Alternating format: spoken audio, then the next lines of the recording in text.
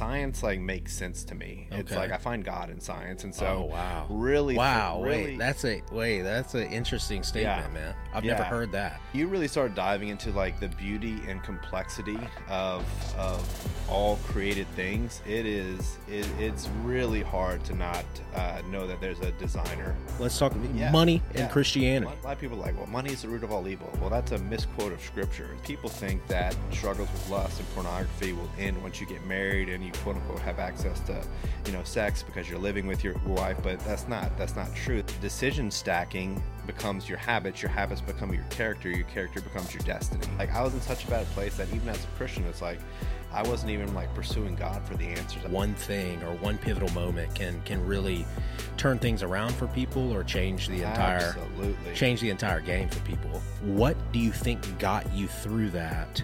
If what mindset? I invest very differently now. I had to humble myself enough to know, like, okay, there's something about this business that I'm not getting, and I need help. Circumstances reveal things, I'm approaching it 100% different, and I have so much peace now. And you talked about if I would change anything. Welcome all listeners. This is another episode of the One Big Head Game podcast with me, Bo Killingsworth. Bo builds things on social media, but we have a special guest in here today. And he's special in many ways. He owns multiple businesses, so he's going to be able to talk to us about, operating two different kind of lanes at one time, which is special and unique. And he's also a very faithful guy. But Brian Melancon is here, owner of Great Harvest Bread Company here in Lafayette, Louisiana. Also owner of C620 Nutrition, which is a fitness consulting company, essentially, and coaching company. So he comes at it from that angle too. He's very knowledgeable about that. And thanks for coming on, man. Dude, my pleasure, man. And I feel the same way, dude. I think we're just gonna have a great friendship. Yeah. And I'm glad we met a couple weeks ago. And I'm excited, bro. So I appreciate the opportunity. Yeah, me too, man. I had seen you a few different times before, like at a gym, like at Hub City Fitness or something like that, and then I heard about C620 Nutrition, because I've hired coaches and this and that, and I've gone down the road.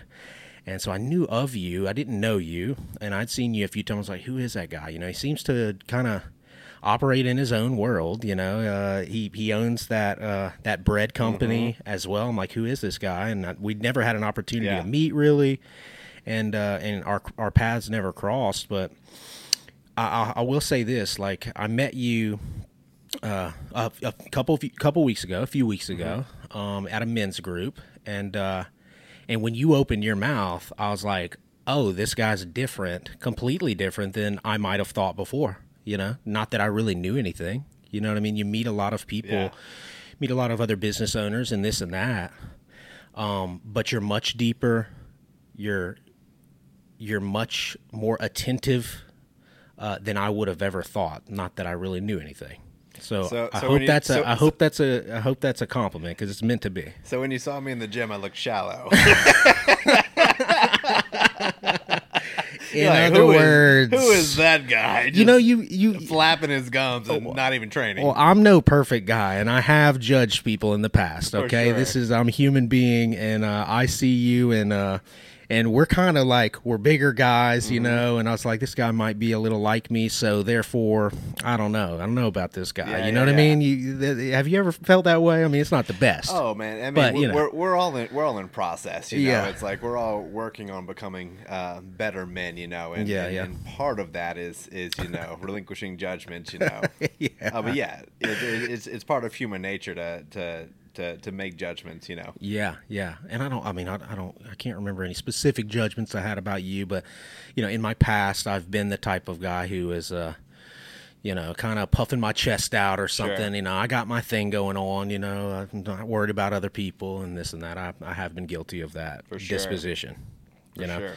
But yeah, thanks for coming on, man. I'm really looking forward to talking here for a couple hours or whatever it is.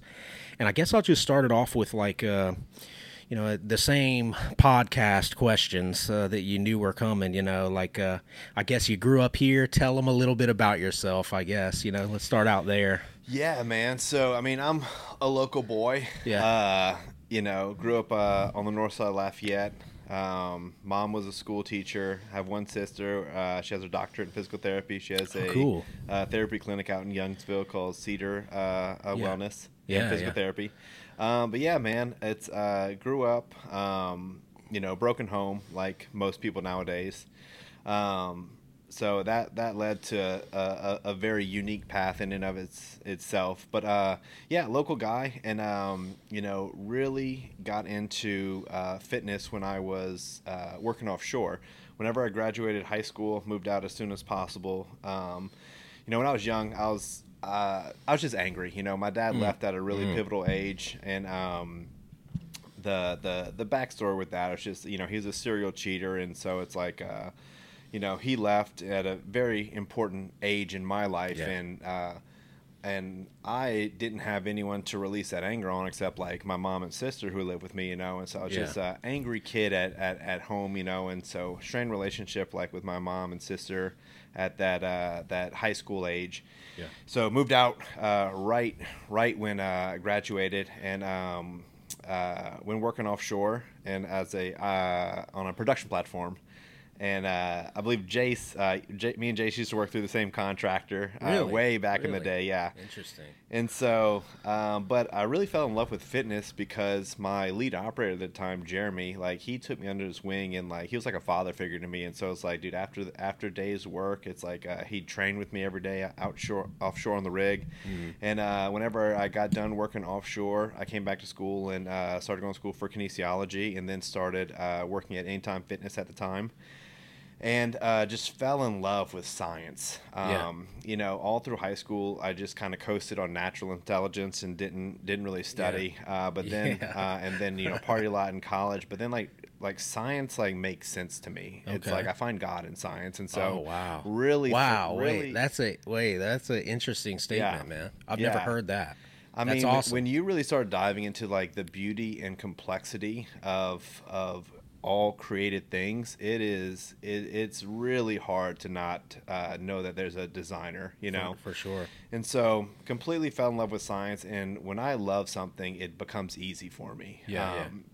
And so through the course of going to school for kinesiology and training at Anytime Fitness, that was like the foundations for me.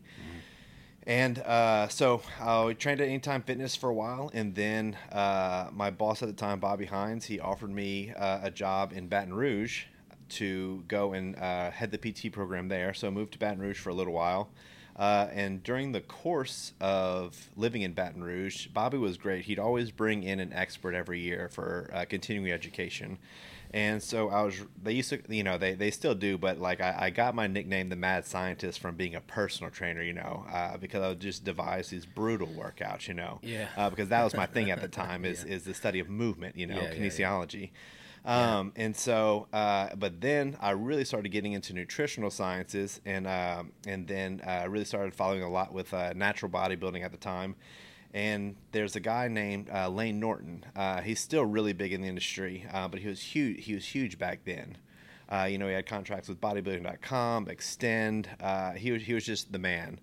And I was obsessed with the stuff he was putting out because he had his PhD in nutritional sciences. He got his thesis was on leucine metabolism, and so read a lot of his work, and so really started taking the nutritional approach of like, okay, there's science here, and I want to figure it out. And so Bobby brought him in to be the guest speaker one year because he knew how much I liked him, And it's such a God thing. Like the next clip I'm about to tell you, it's just all God, And so Bobby brought Lane in and to teach a seminar, and it was supposed to be held at the new Baton Rouge club, but the club was still under construction. As you know, in construction, things tend to get delayed. Yeah. And so we were about 3 to 6 months behind on construction, so the gym hadn't even opened yet. I was just living out there. We were trying to sell memberships because the gym wasn't open.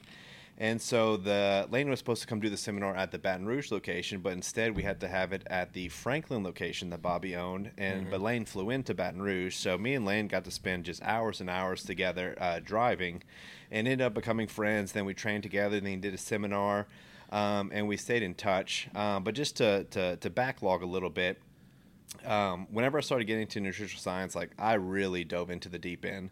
And so I convinced my manager at the time, Josh, and he's one of my best friends, to let me prep him for a bodybuilding show. Because getting contest lean is all about nutrition, Right. or a lot about nutrition. Right.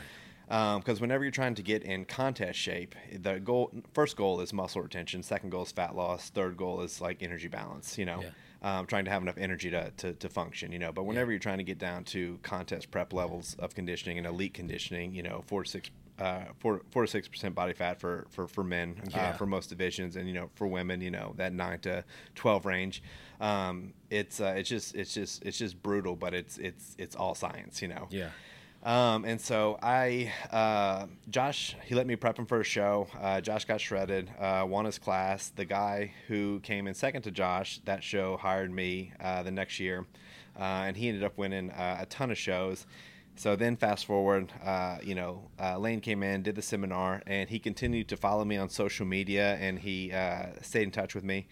And he saw that I took a science-based approach to things, and my clients were getting shredded. And he emailed me one day, and he's like, listen, I have so much influx of clients, I can't handle it all. Would you want to be on my preferred coaches list? Yeah. And I was like, dude, I'm honored, and absolutely yes. Yeah. And so he put me on his preferred coaches list. And then, but the thing that, like, the real God moment was, Lane did a video on metabolic adaptation that ended up getting like 500,000 views at the time. And at the end of the video, he was like, hey, if you're looking for a good coach, I could recommend this guy, and then like he paused for a second, and he was like, or Brian Melancon, and even said my name incorrectly, but in a way that people could spell out on YouTube. And then he linked me. He linked me in his bio, and and at the time I was just doing C620 nutrition for fun. Right. I was still working for Bobby. And from that video being launched, I became a national coach kind of overnight. And so my client roster was national than international. So I grew faster nationally than I did locally. And then it got to the point where I was growing so fast with C620 that like I was like, listen, like, Bobby, like I can't handle doing both, and I have like a really important decision to make. I can either try this entrepreneurial journey, or I can keep working here. And Bobby's such a good guy, and he blessed me on my exit, and so left Anytime Fitness and started doing C620 full time in 2012, and have been doing contest prep coaching and lifestyle transformation full time ever since. And so that's kind of the general backstory of me of, fell in love with training, working offshore because of one person who invested in me. And so that just goes, the power of one, he invested in me, and then one other person, Bobby, invested in me, and then other person believed in me, Lane. And here I am today, having coached, thousands of people all over the world, professional athletes. I've had clients at the Olympia, and so it's been a wild ride. That's incredible. The big thing from that I just got is that as an entrepreneur at least, or somebody that's a proprietor themselves, or trying to make it on their own outside of the natural construct of a 9-to-5 job, that it really only takes a couple of things happening. You stepped out on faith and started to do those things, mainly because you enjoyed it. But it's so funny how one thing or one pivotal moment can really turn things around for people, or change the entire game for people. Absolutely. And that's good to point out, because in the dark stages, or if people are feeling down, or hopeless in what they're trying to do, it only takes one, like you said. That's very interesting. The podcast is really about what we're trying to do is give people practical tools to deal with the things in their lives, and overcome them, and live a fulfilled life using the power of their mind. So you're probably a very good guest for this, because the questions I'm going to ask are really about how did you deal with things mentally, and when we can go back to your childhood and getting over those things, or how you're progressing in it even now, right? Because that stuff doesn't stop, right? Okay. And then how do you deal with what you do now? How do you deal with the day to day? How do you keep growing in your business? And it all starts with your perspective in your mind, Yeah. So that's what I'm going to try to do. And the real goal is to get to know your brain, and to get to know what is going on inside of it, so that people can hear your story, relate it to their life, and hopefully have more tools in the toolbox to deal with what they're doing and live that fulfilled life, you know. So just want to be clear to everybody listening to that's really what we're trying to get here. So, you know, let's just start with that. You know, I guess one of the biggest things, you know, let's talk a little bit about what you do on a daily basis. You know, you own two different things that are happening at once, right? And there's a balance there. Somehow probably doesn't feel like there is a lot of the time. Sometimes, like right now, right? Today is you know, we had to schedule the podcast later today, and why was that? Yeah, you know, we're absolutely, man. So life, running, you know, two different companies, and also I just bought into another company, so 3 companies. Cool. It's a lot, you know. Yeah. But like today, for example, you know, it's you know, up at 2:30, at Great Harvest for 3:30. You know, work 3:30 to 1. Went home, grab a quick shower, came here. When I leave here, I'll start on client updates. And so it's a lot, man. But how I deal with it is, and I'm smiling because it's gonna sound weird, but it just is what it is. So the biggest thing I tell myself, and what helps me the most, is I ask myself, what type of man do you want to be? Yeah. And because there's times I go home, all I want to do is like veg, watch TV, and I'm not saying that rest isn't important. I mean, even biblically, rest is important. God even mandates it. You know, He created a Sabbath, which means a day off labor. You know. Yeah. So rest is important, and this isn't the mindset of outwork, outgrind, all this kind of stuff, because rest is important. But I am in a season of life where I'm not married and I don't have kids, so I have the most time that I'll ever have. And so I want to use that properly. Yeah. And God's giving me opportunities for things. And so I ask myself a very simple question. It's like, when I don't want to do something, I ask myself, what type of man do I want to be? Yeah. Because it really, like, who we become does boil down to individual micro decisions, because it's, you know, decision stacking becomes your habits become your character becomes your destiny. Yeah. And so it's like something as small as always putting, now don't get me wrong, there's so many areas where I'm still growing. You know, there's things I put off doing. You know, I'm like, you know, I'm always filing tax extensions. You know, it's like I'm always late on that kind of stuff. Sure. But like in the day to day, it's like there are decisions we can do where it's like I get home and like I have work to do. It's like, but I just want to sit on the couch and watch TV and not think about a thing. But it's like, okay, well, what kind of man do I want to be? Do I want to be a man that procrastinates in that, or do I want to be a man that is faithful with this? And so it's just a really simple question I ask myself of like, what kind of man do I want to be? And if you take that thought process and that logic and apply it to different things, like, okay, like what kind of man do I want to be? It makes like little decisions in life so much easier, you know? And that's one thing that I tell like my lifestyle clients too, is that, you know, I was talking to a client last week. She's like, hey, like I keep self-sabotaging. You know, I have like 5 good days, and then I completely blow it one day, and then I blow the next day because I'm mad about the first day.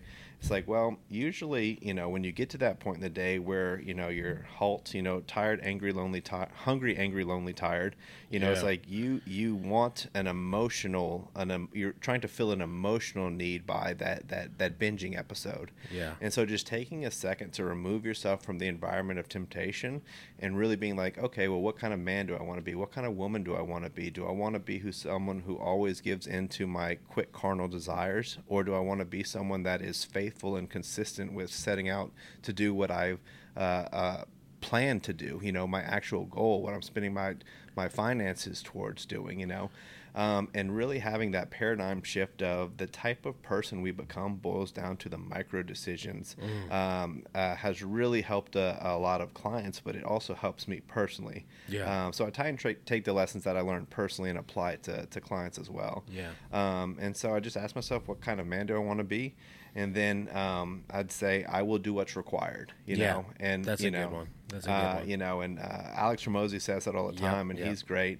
But I really just tell myself, like, when I just don't, like, I'll be in the middle of something and I don't want to do it, you know, and I'll be like, I will do what's required. Like, I will be up at 2, you know, I will, because that's required for this season. It won't be required forever, but this season it is required of me, you know. Yeah, that's such a good way of basically kind of looking at things in a macro way, because in that moment you are emotional, and you're in your feelings about whatever decision you're trying to make, or whether you're about to step out and binge, or whatever it is in your life, right?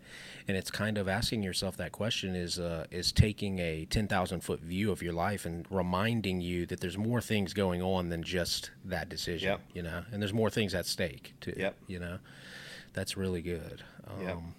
So, that's a great example of some tools that people can throw in the tool chest. What is your main reason? Like, why do you need to make all those decisions? Why do you want to be a specific man that you're referring to in that question? You have a specific reason why. What's your reason, and what do you always come back to as the reason that you're doing what you do on a daily basis? Yeah. Some people have very, very difficult time even finding the reason, and that's many people's problem. That's a really great question. I really like my reason is like we are here. Yeah. This life is a vapor. It's like, Yeah. dude, it's like I'm sure we can both like remember back when we were like 10 and it seems like yesterday. It's like, Yeah. and the older you get, the faster the years go by. But it's like we have this moment in eternity that we are on this planet, and like when we leave, people will not remember the money you make or any of this stuff. They'll remember like what impact did you actually leave? Like what's the legacy you want to leave behind? And, as someone who is a man of faith and a professing Christian, it's like God's very clear on how to treat the poor, the widows, and the orphans. And I feel like the Lord's put a calling on my life for business, to create finances, to fund those things. And like that's my life mission, is to fund the kingdom, and not in a small way. And if I want to do that, it's like I still have a long way to go, but it's a building process. And so the call on my life in terms of business is like I want to fund the things that are on God's heart. And so the projects like, with Great Harvest, we partner with The Hub, which is a homeless outreach. With my supplement company, we partner with A21 Campaign, which is they work on fighting human trafficking all over the world. Outstanding. That's through Christine Kane. She founded the organization. And so it's like those are things that are on the Lord's heart. It's like people that have been oppressed and abused, the poor. And then I'm working on starting a nonprofit as well with my best friend. And so it's like taking care of God's people, because again, it takes the seed. And I don't need the fame or notoriety or whatever, because all that, like if you get your applause on this side of heaven, that's all you get, And so we try and do a lot of stuff like in private behind closed doors, just to please the heart of God and actually take care of people. Because that's the mandate of Christians. It's like go into the world and represent Jesus well. And look how Jesus treated people. Look how he treated the poor, the widows, the orphans, the prostitutes, Yeah. And so from the business perspective, like that's the calling on my life, is kingdom entrepreneurship, to create kingdom wealth, to sow back into the kingdom. And then on a personal note, like what my why for the things I'm doing for personal development is because I want to be the line in the sand in terms of like my family's generational curses. Like infidelity runs rampant in my family, and like at some point someone has to step up and cut it into that stuff, so your kids don't have to pay the price for your cowardice. And so like there's generational things that I want to set forth and I want to end, starting with me. And so, but before I get to the point where I have a wife and kids, like I have to develop the character first. Like the blessing doesn't precede the character. Like God wants us to develop character in secret, so when we are promoted or we are blessed with other things like a wife and family, that we don't misrepresent him from a higher level and fall from a higher level. And so the things that I'm doing with my personal life, that is about character development, to draw a clear line in the sand, so my children don't have to deal with the same things that I did. My children don't have to deal with a father that's unfaithful. My wife doesn't have to deal with a husband that's unfaithful and promiscuous. And so, but becoming a man that walks in purity happens long before the marriage actually happens, because people think that struggles with lust and pornography will end once you get married and you quote unquote have access to, sex because you're living with your wife. But that's not true. That it's a heart condition that you have to deal with. And so what I'm doing in singleness, and what the big focus of like our men's group is about, is becoming better men, is allowing the Lord to refine our hearts in the secret place as men and bringing our brokenness before him so he can heal it. That way we deal with things in the now and not keep pushing down the line things that were never supposed to be passed down. Yeah. Wow. When did you start developing this mindset that everything that you just described, it's not necessarily a mindset, it's a faith, it's a walk, it's a walk in your faith, obviously. But, I as an entrepreneur, or, if you want to call me that, I as a businessman, whatever, struggled earlier in my career with focusing on the wrong thing. It got quiet. I think the AC kicked off. Yeah. Interesting. It got real quiet. I was focusing on the wrong things. I was focused on money, probably because I didn't have any, to be honest with you. And I got caught in that trap, and I was like, I got to do whatever it takes to make money for myself, my family, all this kind of stuff. But I always looked at other people, and I was like, there was very faithful people that were blessed with wild success, enormous amounts of money, and they seem to be doing the right things, and they seem to be living a faithful life, but I kind of got to a point where I was like, I see so many bad people who've been blessed with money, or they got money, or they got resources and these kind of things. And I kind of looked at it and I was like, how do these guys, achieve a level of success like that? And kind of reconcile what they're doing with their walk and with the Lord. And I was kind of messed up, to be honest with you. I was really messed up in that whole thing. I didn't know where I was. Yeah. I didn't know what to believe, because, I've always been a guy that just is trying to better myself, and I failed at so many different things, and I just keep going, and I just take it one step at a time, but that was one time in my life that I think your perspective on that situation might be kind of unique, because, we're guys that, when you own a business, you're moving around a lot of money, right? Like if you own a significant business or you have those kind of resources, you move that stuff around, and it's kind of unique. Not a lot of people are privy to that world. And I just want you to talk a little bit about that, about money, what specifically? Just money, and how you view this whole business thing as a Christian, because at the same level, every time your business does well, the money and resources and whatever it is coming to your team, and what do you do with it, and how does that really? How do you think about that? Yeah. So money. Let's talk about money and Christianity. Money's great, man. And I actually love this topic. I guess and boil it down to that. You touched on something that you were struggling with when you were younger. That said, well, not that long ago. How are these evil people so full of wealth? Yeah, it's tough. And we have to remember that, like, just because someone has money doesn't mean they're blessed by God. Like, the Bible clearly talks about that. Like it rains on the just and the unjust, and just because people have money doesn't mean it was from God, or it was got from godly means. It's like it's like a slavery. It's like that was money begotten by one of the most vile means you can have, by abusing another human being. It's like those plantation owners weren't blessed by God. They were walking in wickedness, and they grieved the heart of God, and a lot of times, and still, like, if you're just talking about that time era or in general, like, there will be people that reference God and allude to the blessing coming from God. But there's a big difference between, like we talked about in men's group. It's look at the fruit of their life. It's like you can say when things like, how many celebrities get on stage and, I want to thank God, but then their life looks completely different. Yeah. And that's not saying that they're not in process. We have to be careful about not judging people in process that are walking out with the Lord. But there should be fruit to it, And so it's like we have to remember that like money is yes, it's a spiritual power, but just because someone has money doesn't mean they're walking with the Lord, you know. Yeah, yeah. And just because someone doesn't have money doesn't mean they're not walking with the Lord. Some of the Right. most faithful people I know aren't financially wealthy, you know. And I think money in the church is a topic that not a lot of people like to talk about, but I Yeah. actually do like talking about it, you Yeah, me know, too. because some people, you know, there's obviously prosperity gospel preachers out there, and then there's people out there that are almost poverty gospel preachers of like give away everything, own nothing, and neither of them are biblical, you know.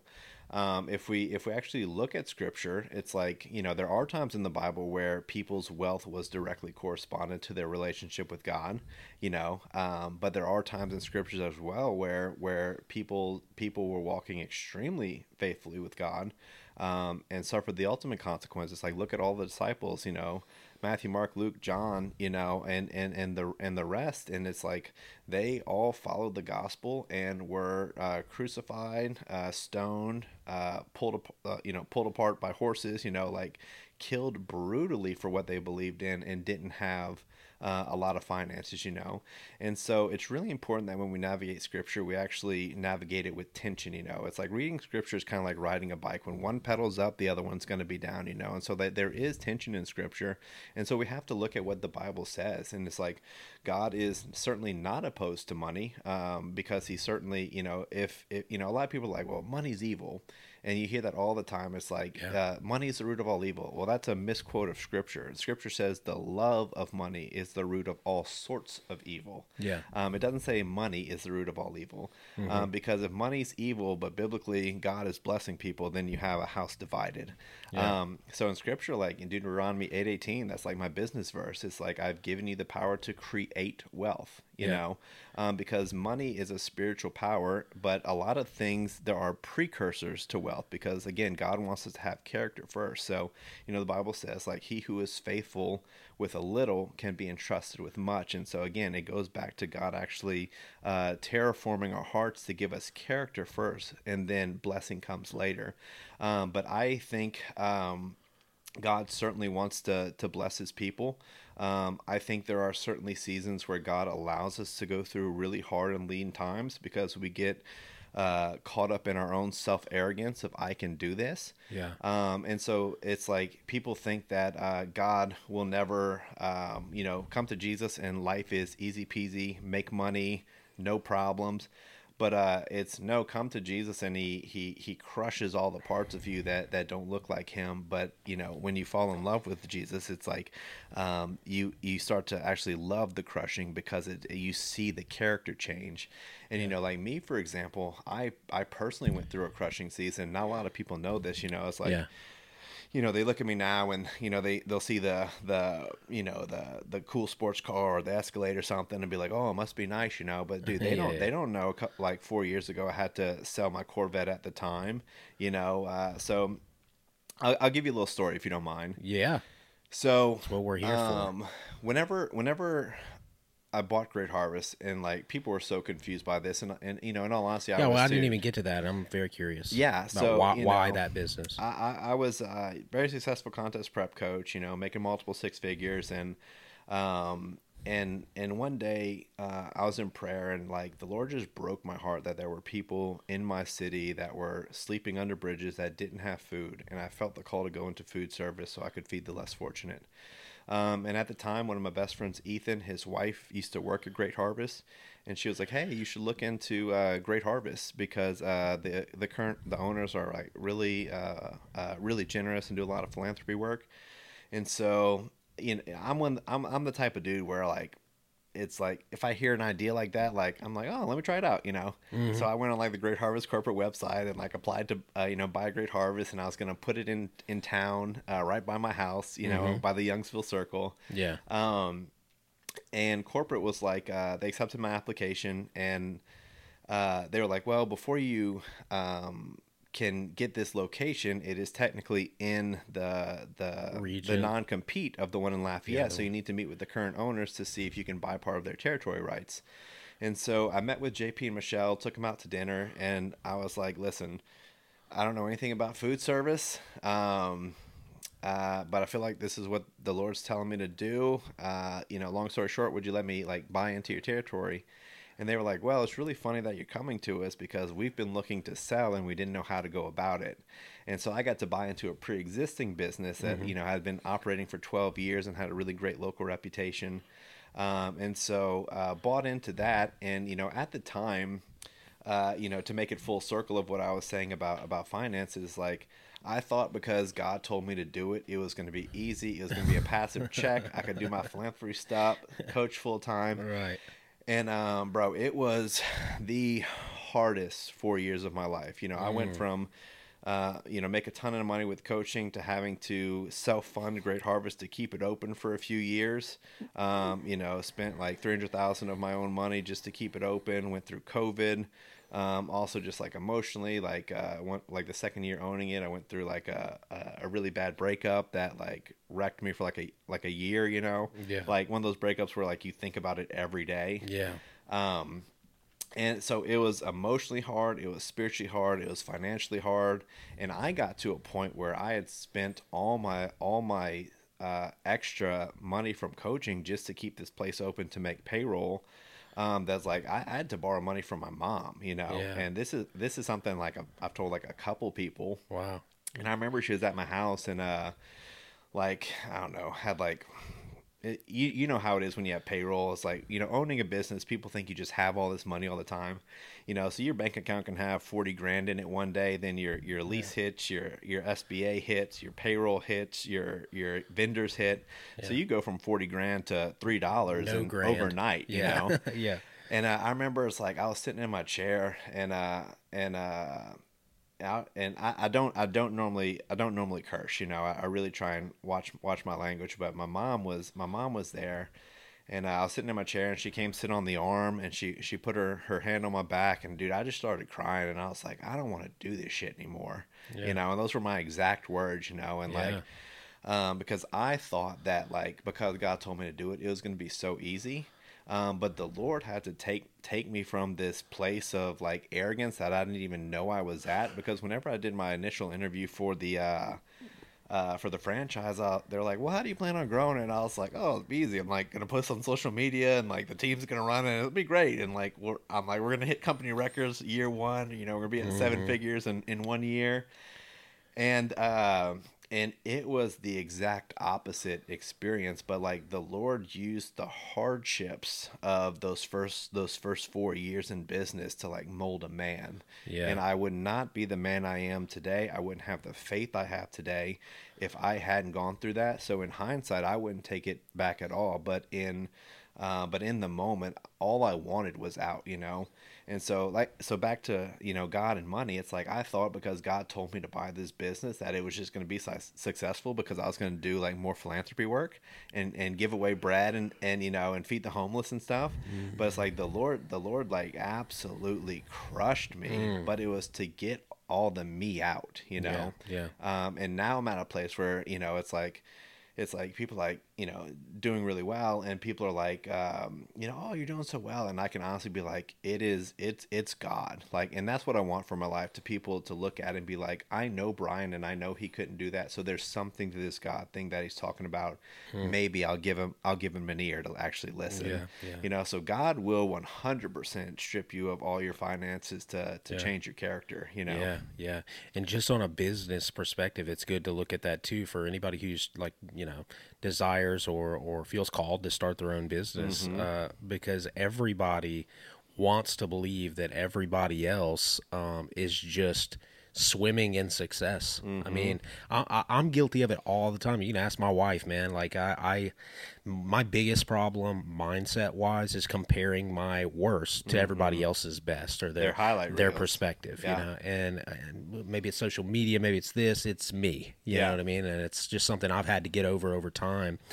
And I'm still, I still get caught in it, but everybody who you're thinking is swimming in it, number one, maybe they're not, first off, but second off, if they are, they most likely have a story much like what you just described, happened to them, Yeah. or that they've been through. Yeah. This stuff doesn't, entrepreneurship or owning businesses. It's very complicated. It's hard. It's a lot of work, and It'll cost you. yeah, it always does. I've certainly experienced that, but that's just a good point to make. For everybody, Yeah. because that's something that I've been guilty of. You know, And I didn't know that story about you. Yeah. Maybe I thought, look, he's a good business. He's really doing what he needs to do. He's successful, and Yeah. you don't hear that stuff. Yeah, people don't hear about, you borrowing money from your mom. Yeah, you selling your car. Yeah. Sold all my guns. It's tough, like, yeah. Oh Wow. yeah, bro. I was selling Wow, man. personal possessions to Yeah, make payroll yeah. at one point. Yeah, wow. That's Calling up people that owed me money. Yeah. Hey, it's time. It's time to pay back. So what was, man? That's such a tough thing. Yeah.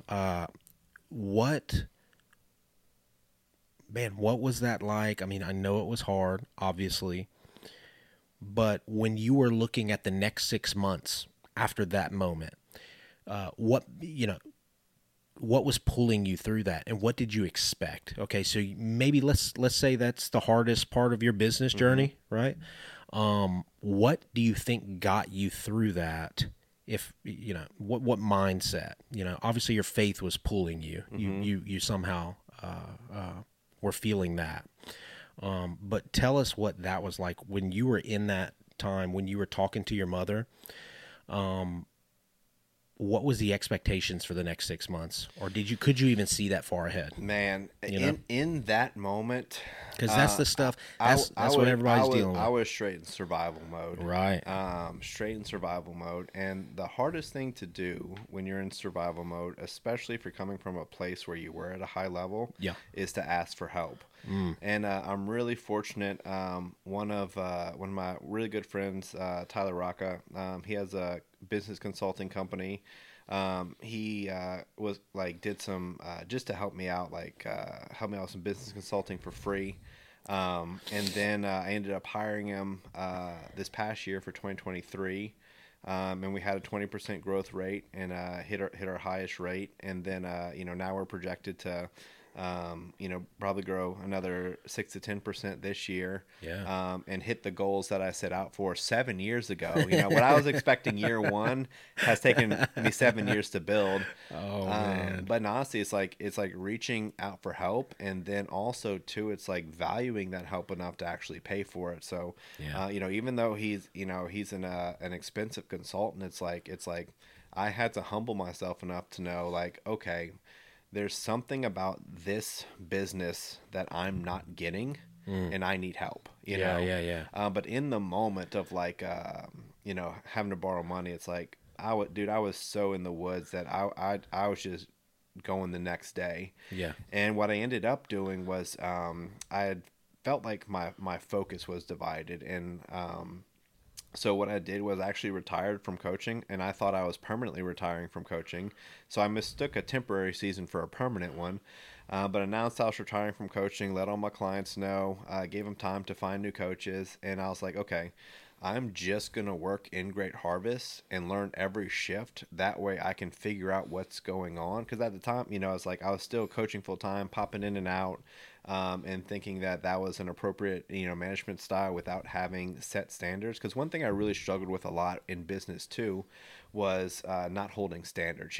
There's this fear of okay, if I hold standards and correct people, they'll be like, oh, I thought you were a Christian, but it's like, bro, in business, if you don't have standards and operating procedures, you're going to get walked all over, because most people who come into your business, it's just seasonal. They're passing through. You have some people that'll be with you forever and who really get the standards like we were talking about. With my manager, Brandy, she's amazing and she gets it.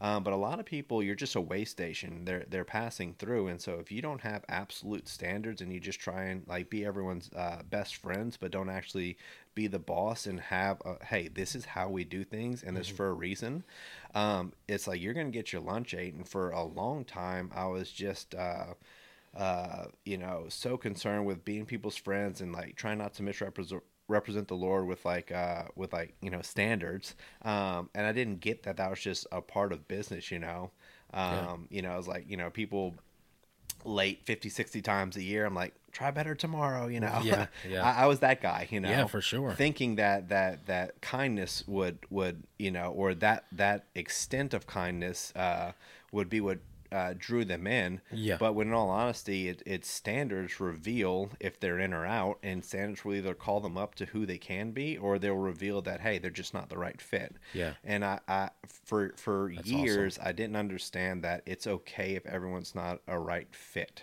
Yeah. for your company, Yeah. and that's okay. And so I have a saying that I tell people, and I talk about at team meetings. It's like, hey, we bless you as you come, we bless you as you go. And so, like, it's not this thing like if I have to let someone go or if someone quits, it's not this animosity. It's like, hey, I'm blessed that you were under my umbrella for a season.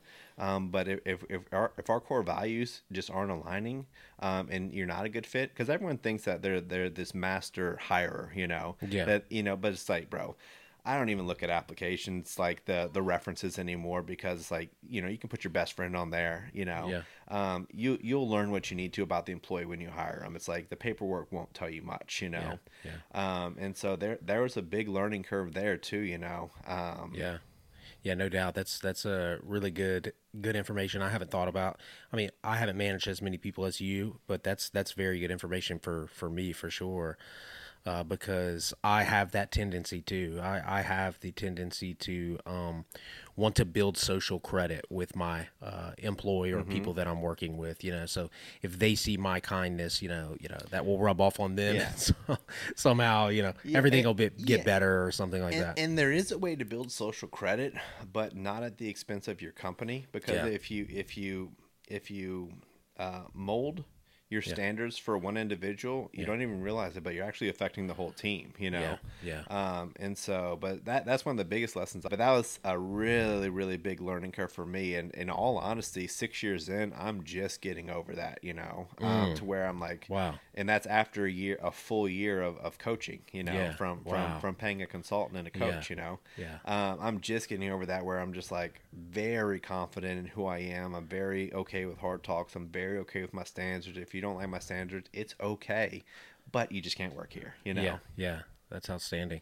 So you said basically Great Harvest, at least, it's taken you 7 years to do what you thought you'd come out of the gates swinging and Yeah. do. Well, I hit year 6 January 10th. Okay. My 7th year will be January 10th, 2025. Okay. Yep. So yeah, would you have it any other way? There are definitely lessons I wish I would have learned quicker. Yeah. You know, Or maybe pe- times that Yeah, you it know. didn't really benefit you that much, that Yeah. pain, But it's like we learn how we learn, you know. That's right. And so I try and have some, you know, a modicum of grace for that. But people always say like, "Oh, no regrets." I'm like, bro, that is foolish. There are so many things in life I regret, you know. Yeah. It's just ridiculous to say no regrets, you know, because it's like we do things a certain way, and we see the hardship that it caused, and we see the people we wound, you know, and it's like, oh, bro, I would change that in a heartbeat, you know. Yeah, so I would say, would you say that it's more appropriate rather than saying no regrets to say, yes, I regret some things that happened or that I was responsible for, but I'm not going to dwell on them and crush myself daily. Absolutely. So as to Absolutely. remind myself of all those things on Yeah. a daily basis. So yeah, we all have those micro regrets. Even those people shouting, "I don't have regrets," they Yeah. have regrets too. Absolutely. We're all human beings. So you would agree with that. Maybe it's the true lesson there is just to not allow those regrets to crush you going forward. And to not let them define you, you know, because that's the nature of forgiveness, you know, where you don't hold offense, and people don't really realize, but like, man, you have to forgive yourself of some things too, you know. Yeah. And part of forgiving yourself of past mistakes means you don't hold it over yourself and lord it over yourself, because if you do, it wasn't true forgiveness. Just like in an argument with someone, if you're constantly bringing up the wrong they did, Yeah. you actually haven't forgiven them. You may have said it with your mouth, Yeah. but you haven't in your heart, you know. Yeah. And so it's like there is a big nature to this, that an aspect of this where it's like the nature of forgiveness you have to apply to yourself as well. Yeah. So there are tons of regrets I have, but I've forgiven myself of them and I've been forgiven of them. And the hope is that I learn my lesson and don't have to retake the test. Yeah, yeah. That's really interesting. I don't think on all the podcasts we've done, we've ever really talked about regret like that. Mm-hmm. And that's a big thing, like regret can paralyze you for sure, depending on what it is and what you're Absolutely. doing. And it can stifle your growth for potentially years because remember, the same thing that you said earlier, we kind of are a composition of our micro movements and our small decisions that we're making, in a consequential order over time. Mm-hmm. And if you're living in that regret, they affect all of those small decisions that in turn affect Yep. your entire landscape and where you're going. So this is a really good topic because we haven't talked about it. Let's talk about forgiving yourself. In the concept of like trying to pursue business, pursue betterment of Mm-hmm. yourself. How important do you think that is? And have you went through times in your life where you have lived in that regret and it's held you back? Yeah, for sure. Oh my God, yes. Has that ever happened to you, The man? more I thought about it, the more memories just flooded to mind of all I my reminded regrets. you of your Dude, I regrets. can tell you Whoops. personal regrets. I can tell you business regrets. Like Uh you huh. just throw a dart at the Yeah. dartboard, and I've got it. You Yeah. know. Yeah. Yeah. Yeah. Yeah. It's a big deal. I do too. I look at things like I sometimes I wish they wouldn't have happened, or maybe I would have seen things before, Yeah. Man, what did this guy say about hindsight the other day? It was something like the burden of hindsight is that it reveals itself later when it's too late, Mm-hmm. basically, Yeah. and I try to take the approach of just moving on as Yeah. quickly as I can. Yeah. Is that how you do it? Essentially. I try and learn as Do fast you as I can. digest it? Do you sit in it? Do you really think about it? What's your process like in that? Absolutely.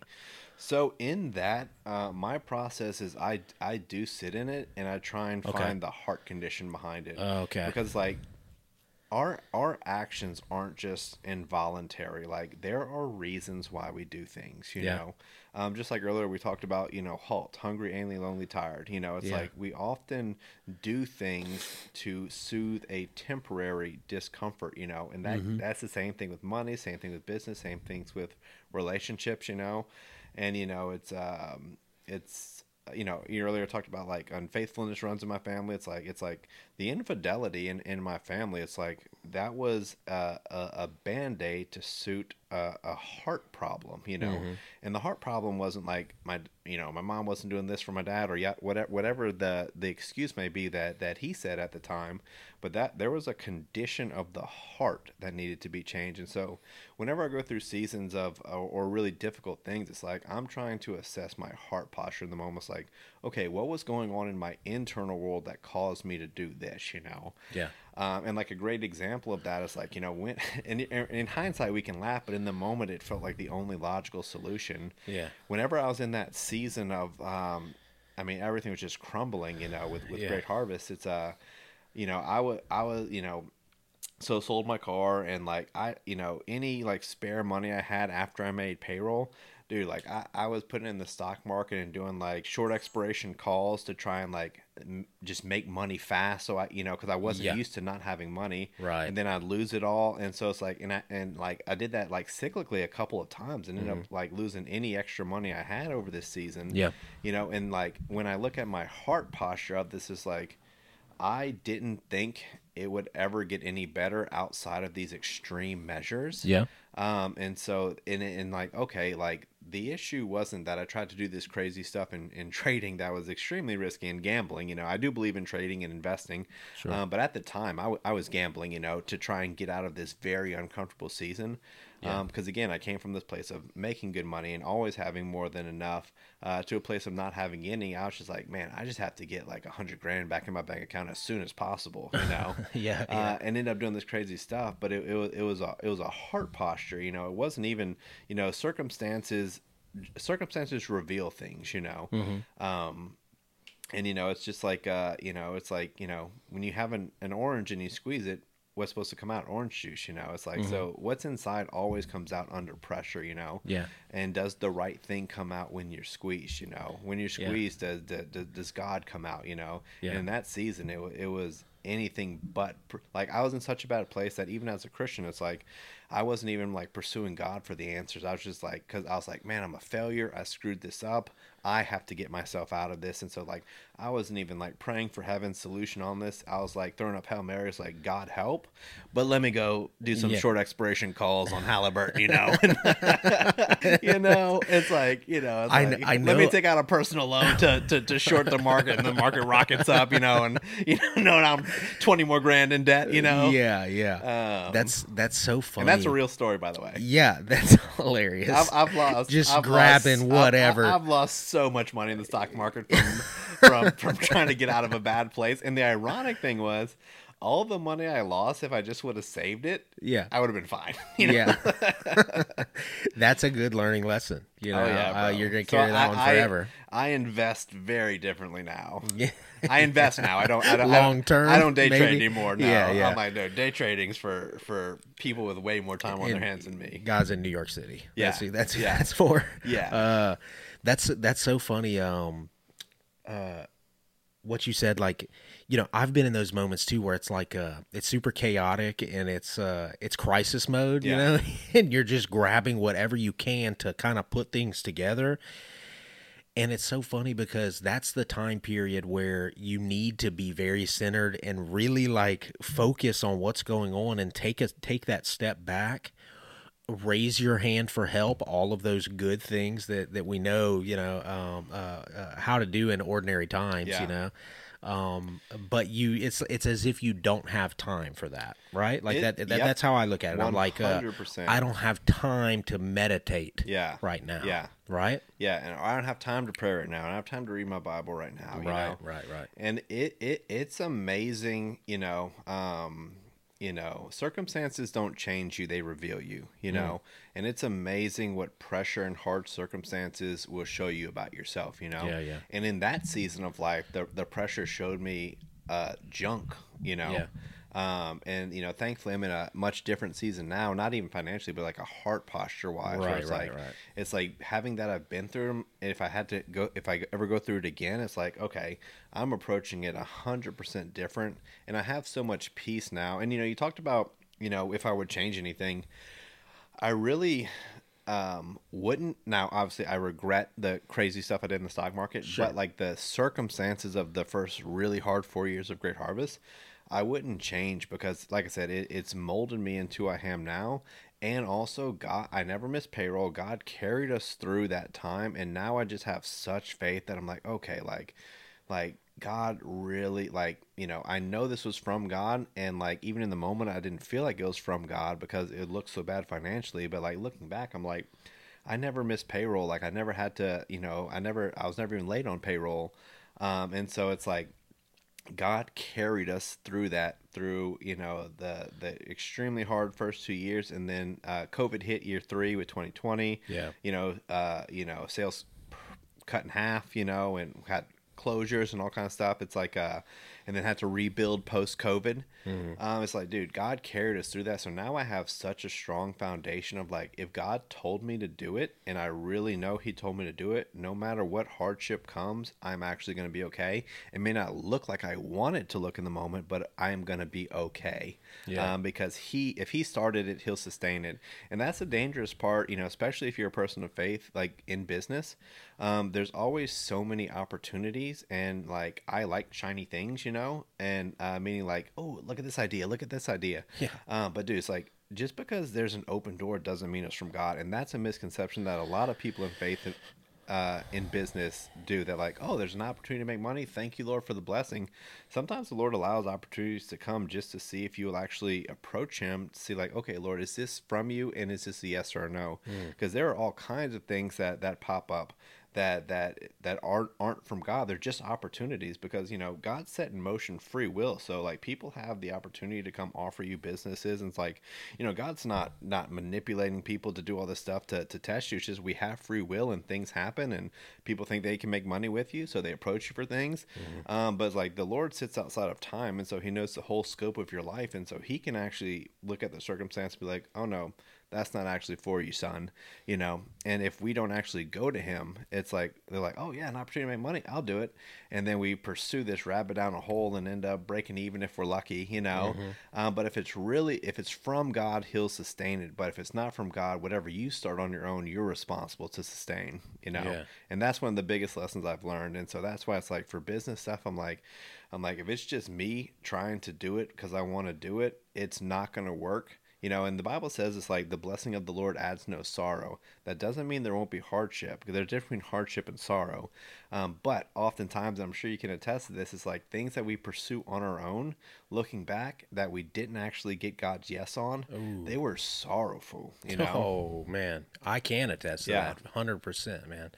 I've gone down, like I said, like when I was going through that time, you know, when I was trying to figure out, you know, what the target was. Yeah. You know, what I was doing, you know, and the world wants to give you the targets, you know. They say the target is money. Yep. You know, the target is, you know, luxury. Yep. The target is, you know, selfishness, essentially. And I was off on my targets, to be honest with you. It was you know, even in recent memory, you know, like, and I did make those decisions. I did get into business relationships, start businesses that were not blessed by God, which I thought that I could control and that I had a lot of opportunity to, you know, glorify myself through. And they were sorrowful. They still are. You know, I'm still dealing with them, you know, to be honest with you.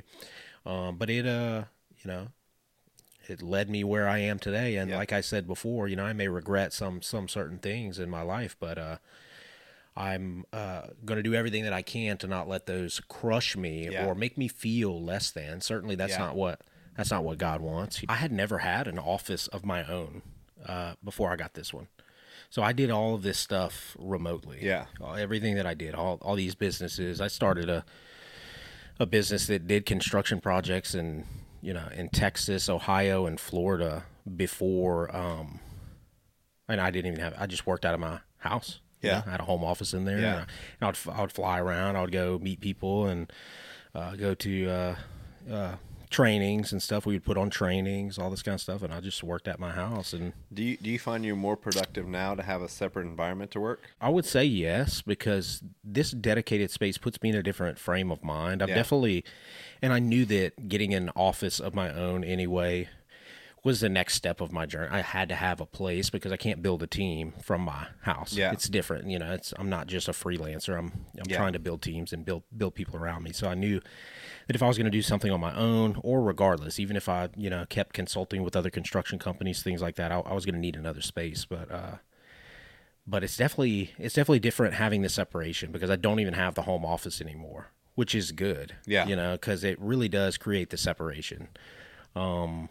But at the same time, when I was working at home, I would just wake up and boom, I'm starting to work, you know, grab a cup of coffee. I could do stuff like that too, which, you know, I can still do that. And I have my laptop, I can whip it out and still do that stuff. But I'm definitely more productive and more effective having this space. Yeah. And I'm not over here like watching Netflix, even though there's a TV that never gets turned on. Yeah, oh yeah. You know? I didn't even notice it. Yeah, it's mixing in the background. But yeah, so I definitely feel more productive. I'm definitely in a completely different business space, having a space. You know what I mean?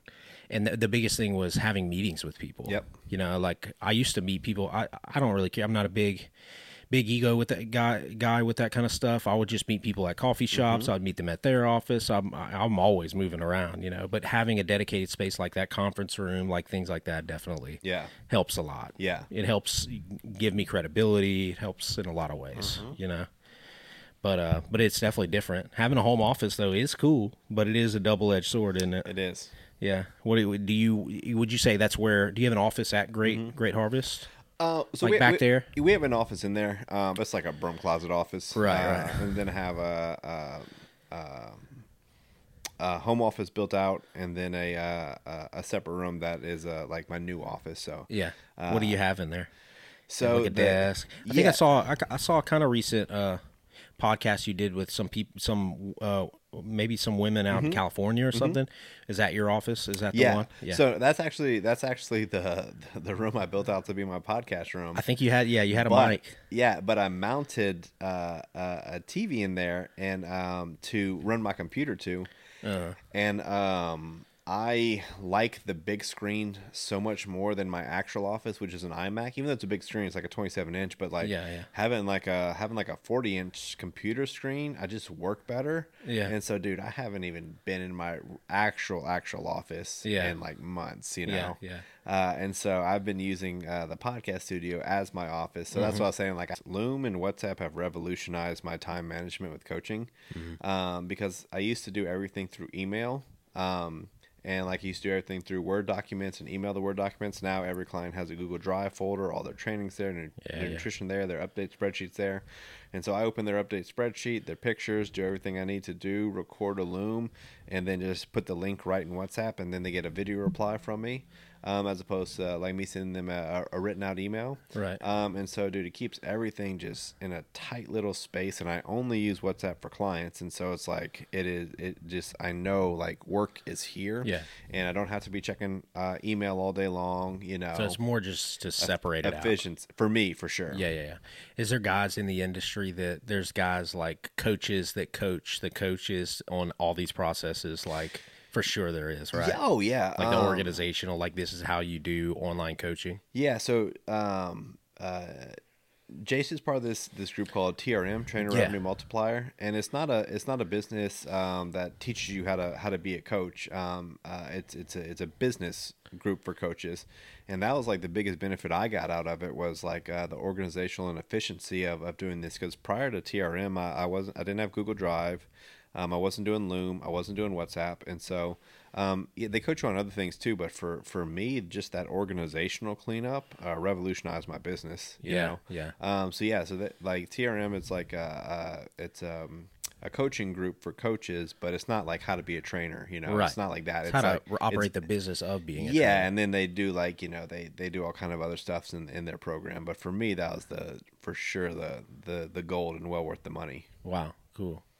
Interesting. I figured there are, you know, these businesses are getting built out, and you know, coaching is becoming a big business. There's always someone that's who is where you want to be, and that's who you want to learn from. You know. Yeah. Interesting. There's a lot of flack on social media for people selling courses. Have you felt that? Have you seen that? In construction, there's some big time like. Ooh, gurus out here, you know, trying to like guru shame. Yeah. You heard that in your business? I've heard the term, but man, I'm so disconnected from all that kind of stuff, dude. I'm just in my lane. Yeah, that's a better place to see. I just see it because I'm doing all this social media stuff. That's one of the things that, man, it's kind of hurting me a little bit because I'm trying to make sure that all of these clips, all this media is getting out. So it always pulls me back into the applications, you know? Yeah. And I end up getting in it, you know, more than I would otherwise, because before I started doing this or before I started doing content in general, like I wasn't that big on social media. I would prefer, like, I don't like to share everything of my life. I don't want to do that. I envision like, I want to keep things private, you know? I've kind of grown through that to a certain extent, but it's definitely these apps pull me in, and I find myself scrolling, and I'm like, oh my gosh, and there's so much unhealthy stuff. It's tough, man. It really is. Social media is very tough. Yeah, we end up talking about it on every episode. Yeah, I mean, it's tough emotionally. It's tough psychologically. It can become consuming. It leads to comparison. There's also a lot of net positives, but like, for sure, there's a lot of dangers in it too. You know, it's like it can eat up your time. You know, and you know, for you know, me and my friend Brent, you met him this past week. We were talking the other day. It's just like, it doesn't matter how much he like blocks pages, or I don't want to see content like this, dude. It's like there's always some chick in a bikini on his page, you know, and it's like I mean, social media has become this place that where it's, it's like people post content that get engagement, and content that gets engagement for women is provocative, and so Yeah. they keep posting it, and that fills part of the void in their heart, and Right. it leads to this cycle where it's like women are devaluing themselves for likes, and men aren't being good men of character by subscribing to it, and people can be like, oh, you're OnlyFans shaming or whatever. I just think that women are way more valuable than that. Dude, I've said it very openly about that. I feel the same way, and I'm like, I just don't know. I just don't. It just doesn't feel good. It's one of those just other consequences to kind of an ungodly or separating, breaking up of those values that are instilled in us as Christians. It's just another consequence of that, like the rampant, provocation like that, and it's just also not. I just don't like to see when people who work very hard, and have hard lives and work hard labor, are not rewarded in that way. And then, society rewards that kind of behavior, financially, business, resources, things like that. It's hard to swallow. Yeah. Is there any other topic you think that would be applicable to somebody who is trying to get into business? What are some of the easy mistakes that you see people have as far as mindset of getting into a business? Separate than just being grounded in our faith, which is important, obviously, and it's very important to you. It's important to me as well. Just the false mindset that people come into business with. I think a lot of people come into business with a false expectation of what's required. People look at the life of entrepreneurship and they think it's just like, oh, you get to make your own schedule, like you can work whenever you want, and then also social media portrays that, and Yep. it's just not the case, man. It's like if you're trying to start a business, and especially one that's of value, dude, anything worth value is going to cost you. Business is really hard, and I think one of the dangers of social media, kind of what we've talked about, is like people don't talk about the hardship of business. It's Yeah. like, you're in business, so me and you can get together and be like, man, no one talks about the crap, bro. Like, dude, there's just some months where it is hard. It is hard managing people. It is hard managing cash flow, and and also it's like such a big thing too. Is people like, oh, like your business gross this much amount of money. Like, bro, how much your business gross make your gross profit? Like, that means nothing, Yeah, bro. that stuff only matters in Palo Alto, California. Yeah, dude, maybe. like, like, For a regular business, no. yeah, dude. And it's like people don't realize the expenses that go into it. And it's like, it's like I in one of my businesses, it's like, we grossed over $1 million, and I'm like, bro, I paid myself 50 grand that year. Yeah. And that was probably like, thank goodness. Yeah, and at the end of the year, like we started the year with like 8 grand in the bank, and I'm like, yeah, it would look great on Instagram. It's like, follow me for business advice. Do you want to turn your business into a 7-figure business? That's so hilarious. I've had a business do over 2 million in the first 12 months, and I got 0. Yeah. Yeah, so straight up. People don't like talking about the a-hole of every business, Yeah. And every business has one, and it stinks and it's ugly, Yeah. So I guess just understanding that, it's just going to be hard, and if you're not a person that is ready to grow, you're going to, it's going to be the worst time of your life, probably. And for mindset, man, it's like you have to come to an understanding that's like you are going to be wrong, and it's okay, but you have to have the humility to be like, I was wrong about this, because you don't know what you don't know, and when you're pursuing a new endeavor, you can learn from all these different types of people, but you still have to, knowledge is great, but knowledge without applying it is useless. So you're going to learn things, you're going to apply it, and it may or may not work.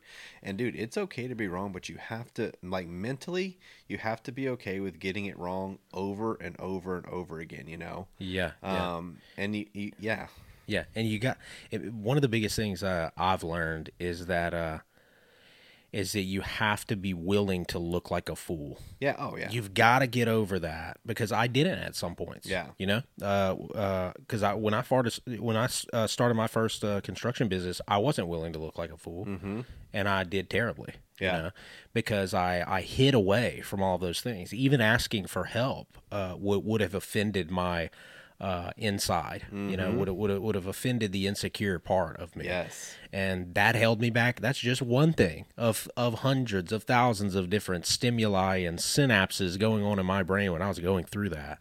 It's that's one thing, and I do that every day. You know, you have to keep raising that bar, that foolish bar. Yeah. You know, it doesn't stop by just I'm not gonna worry about that anymore. Yep. It's not that simple. Yeah.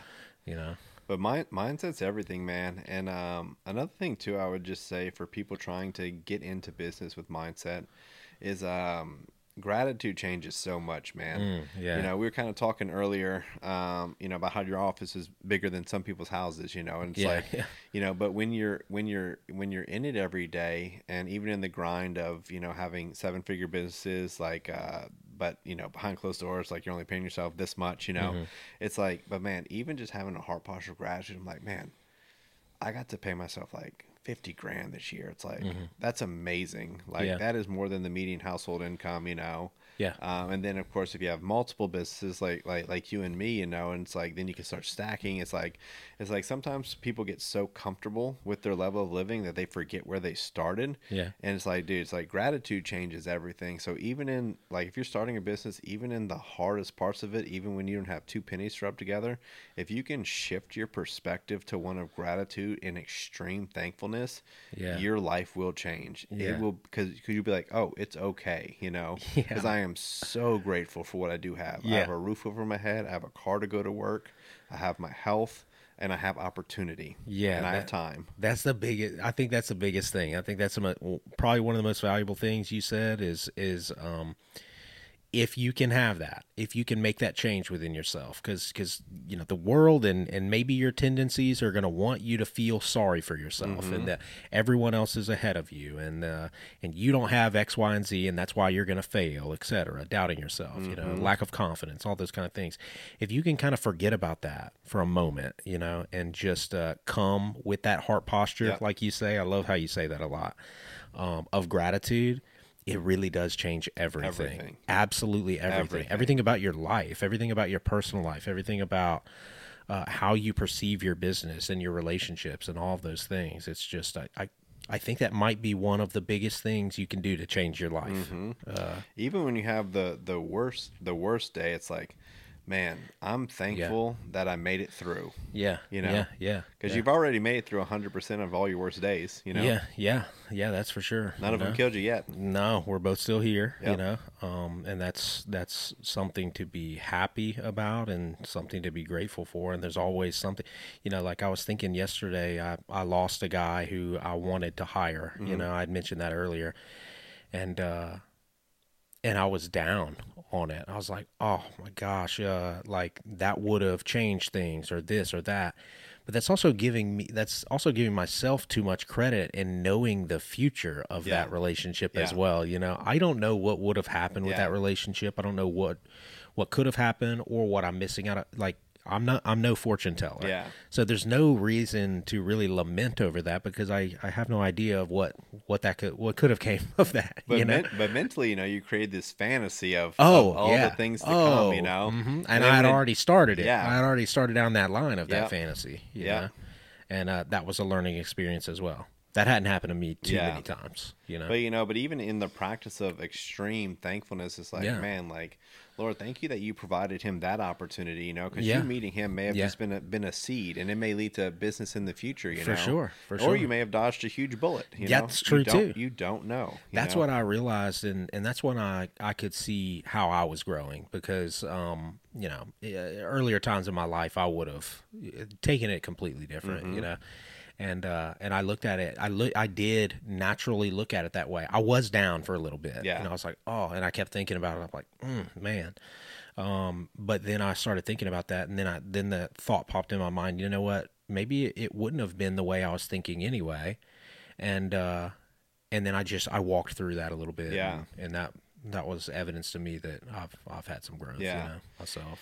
And it's like, even when you're trying to practice extreme gratitude, like, it's still okay to feel things, It's like, we have emotions, Yeah. but emotions, it's like, I like to tell people, like, emotions are like a great teacher, but a terrible master. Like, they're never meant to rule you. Yeah, They're meant, yeah. Interesting. you can gauge where you're at, but they're never supposed to rule over your life, Yeah, yeah. And so it's important to acknowledge emotions and deal with them, of like, oh man, I'm disappointed, Yeah. and I can actually express that. Mm-hmm. But I can also be like, oh well, I'm still thankful for what's to come, thankful for them, bless them, Mm-hmm. Yeah. So much of, like, if I could just leave everyone with one thing, it would just be that extreme thankfulness will change absolutely everything in your life. Yeah, yeah. Because all of a sudden, the thing that seems like it's crushing you isn't so bad. Yeah. Because perspective, it's like, so often we just view things through the wrong lens, Yeah. and it's like, we're in king cake season and egg rate harvest, and it's we're it's by far the busiest we've ever been, and it's like, it's everyone, everyone's getting time and a half right now, and like, I'm writing that payroll check, but Yeah. I'm like, man, thank you that I get to bless them, like, Yeah. and like, thank you that I have the ability to bless them, and it's like, it's just perspective, man. Yeah, yeah. It Um, really does change everything.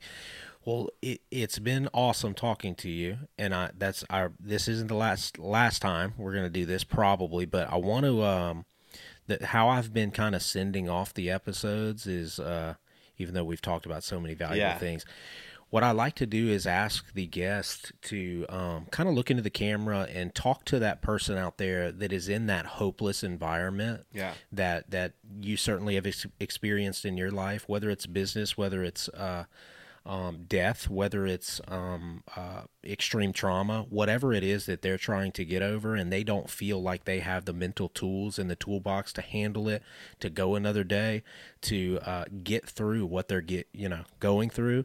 And I want you to just kind of give that advice that you think is going to help them, because this person may be out there, and I think it's important to maybe think about that and try to help that person. Yeah. So for the person out there that feels hopeless, the best advice I would tell you is that there's strength in numbers. So often when we are in seasons of just despair, we isolate ourselves. We don't want anyone to know what we're going through because there's shame attached to it. We have this thought in our mind that they perceive us as a failure. But there is such strength in community, and there's such strength in vulnerability, and there's such strength in asking for help. And people, what social media has done is that it has created this sense that no one else is going through what I'm going through, but we are really all living the same experience. I could say something, and I guarantee Bo would be like, "Oh, I've been through that in my life." We are all going through it, and if the person you're opening up to isn't going through it, there is someone trustworthy that is. And so don't let that lie in your head of like, you're the only one going through this. This is the only struggle, like you're the only one struggling with this. Especially when it comes to like really heavy things, like, if you're struggling with like suicidal thoughts, it's like, I went through a season where I really struggled with suicide, and so there are people out there that are going through what you have been through and have made it through the other side. And so don't lose your hope and open up to people. Now, make sure your circle is safe. Make sure it's not a circle of people that will violate your trust and spread your stuff everywhere. But really reach out to people who love you, and open up about them. And hey, I am really struggling with XYZ. And sometimes you just need to talk about it, and just talking about it lets you know that it's going to be okay, and it's actually not that bad, and it can reorient your perspective. And so I would say surround yourself with good community. Of people who love you, and people that you trust. And if you don't have that, seek it out. There are all kinds of men's group, women's group. There's all kind of helplines. There's AA. Reach out for help because there's strength in numbers and you're not alone and your problem is not unique to you. As harsh as that sounds, your problem is not unique to you, and there are people that have walked through it and made it out the other side and that can pour back into you. Because you want to surround yourself with people who are overflowing and have been through where you've been, because you're not full until you're overflowing. And so surround yourself with people who are overflowing that can fill your cup. Yeah. Outstanding, man. That was awesome. I appreciate it. Yeah.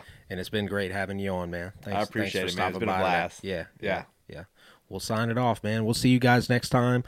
Again, this is Brian Melancon of Great Harvest Bread Company and C620 Nutrition. I'll try to link, some links for you in the podcast and everything, but check them out. If you're looking for a coach or somebody to guide you through that process, or on the extreme other side of it, if you're looking for a good king cake, he can kind of give you whatever you need. So we'll see you next time. Thanks for tuning in.